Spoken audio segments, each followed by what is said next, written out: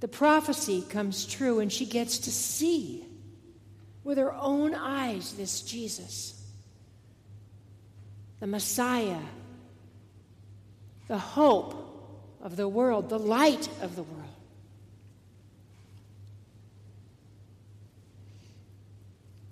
And Anna praises God. She goes out and tells everybody.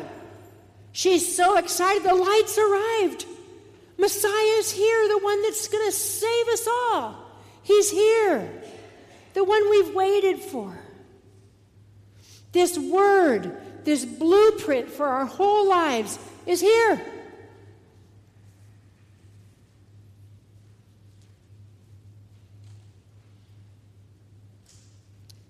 Can you get a sense of the joy that they had? For them, the waiting was over. But the reality in our lives is we're kind of plagued with this waiting. Our lives, whether it's the slow checkout guy or whether it's waiting for a diagnosis or a result to prayer, an answer to prayer, our lives are marked by waiting. And I want to suggest to you that it's a spiritual discipline to wait. And it's a discipline that we can practice. So I want you to think for a second with me. I've got a few things that I'm waiting for, including this pregnancy to end with my daughter's healthy birth of our granddaughter. But where in your life are you being called? Do you feel the sense, or do you know that you're having to wait? So think about that for a second. Where in your life are you in that place of waiting? And then I want to offer a tool for you. It's a little acrostic that the Lord gave me when I was preparing this for the word wait, that might help you as you wait, as you practice this spiritual discipline of waiting. And I think it might help you because I know it helps me to keep these things in mind. So if you're anything like me, maybe this will help you like it's helping me. So the word wait, for the W, wonder. I wonder how God is going to work in this situation. It's that kind of holy anticipation. I wonder how this is going to work out. I know somehow it's going to work out, this thing that I'm waiting on. But I wonder how it's all going to come about. I wonder when it's going to happen. I wonder who God will use to make this situation work out. I wonder how it's going to happen. I wonder why I have to wait so long. Wonder. W. And then for the A. And this one is really hard to accept. Mary Kate back there said, accept, before I said it.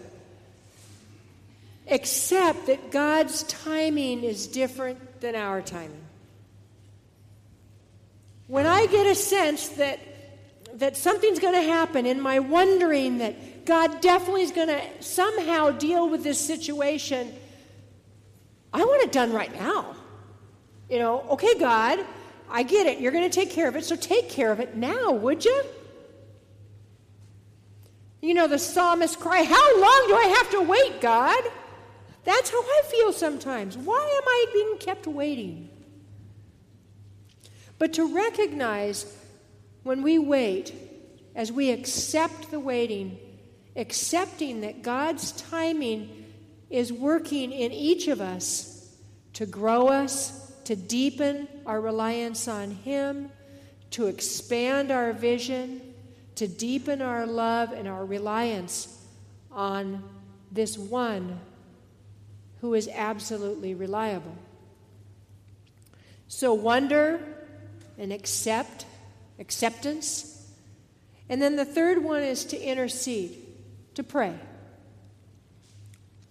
While we wait, instead of tapping our foot, drumming our fingers, How long, oh God? But to pray, to intercede for that situation, that person, sometimes it's ourselves, the impatience that we're experiencing as we wait, to go to God in prayer.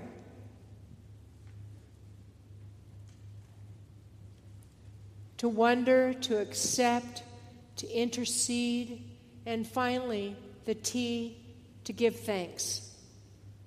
One of my favorite prayers is, God, I thank you ahead of time for how you're going to work this thing out.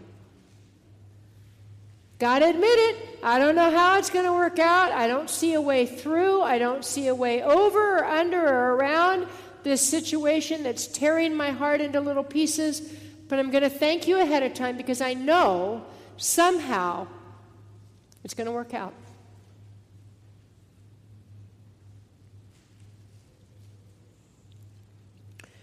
Gratitude is a hugely powerful thing in our lives. We can choose to worry, we can choose to stew, we can choose to drum our fingers in impatience, or we can choose to offer thanks to a God who has our very best interests at heart, who loves us beyond reason, who loves us immeasurably, and knows what's absolutely best for us, even when we absolutely hate what we're going through at any given time in our lives.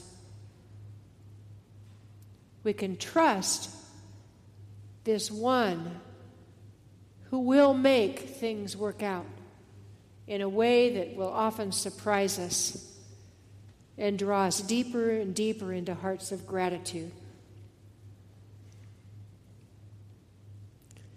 I love the story of St. Augustine and his mother Monica.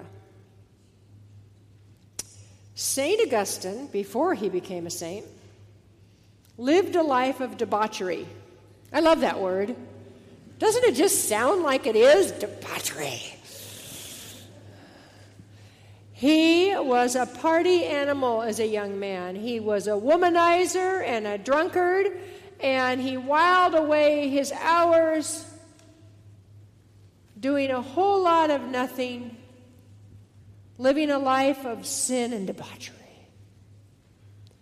And his mother, Monica, was a saint. She prayed, and she prayed, and she prayed some more. She prayed for over, they say, 20 years for her son to turn around, for her prodigal to turn around. And we know he did.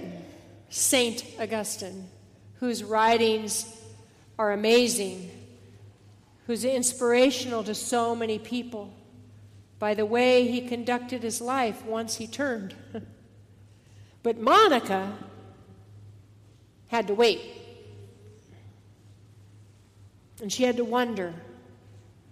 She had to accept God's timing. She had to intercede. And I imagine, based on what we know of her, she offered great thanks for her knowledge that God would eventually cause her beloved son to turn.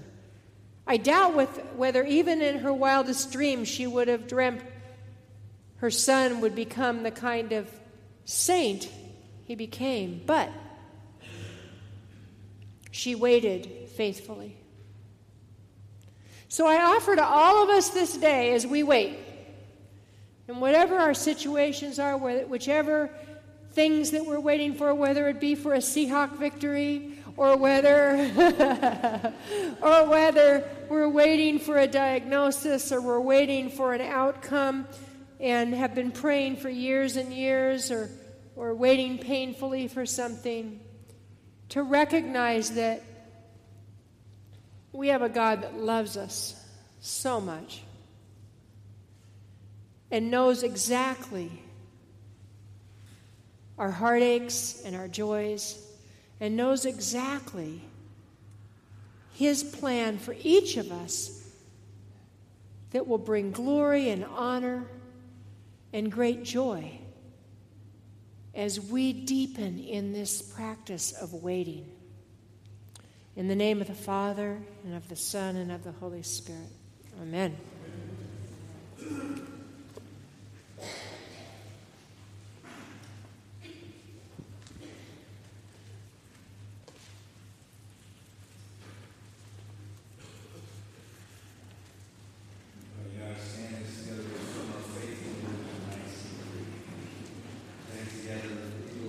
One God, the Father, the Almighty, maker of heaven and earth, of all that is seen and unseen.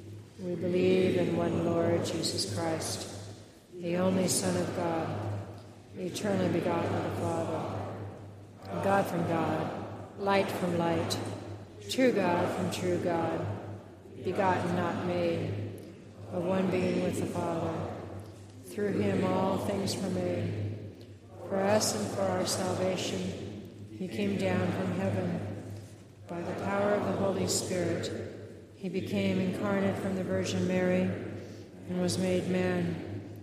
For our sake, he was crucified under Pontius Pilate. He suffered death and was buried. On the third day, he rose again, in accordance with the Scriptures. He ascended into heaven and is seated at the right hand of the Father. He will come again in glory to judge the living and the dead, and his kingdom will have no end. We believe in the Holy Spirit, the Lord, the giver of life, who proceeds from the Father and the Son. With the Father and the Son he is worshipped and glorified. He has spoken through the prophets. We believe in one holy Catholic and Apostolic Church. We acknowledge one baptism, and we look for the resurrection of the dead and the life of the world to come. Amen.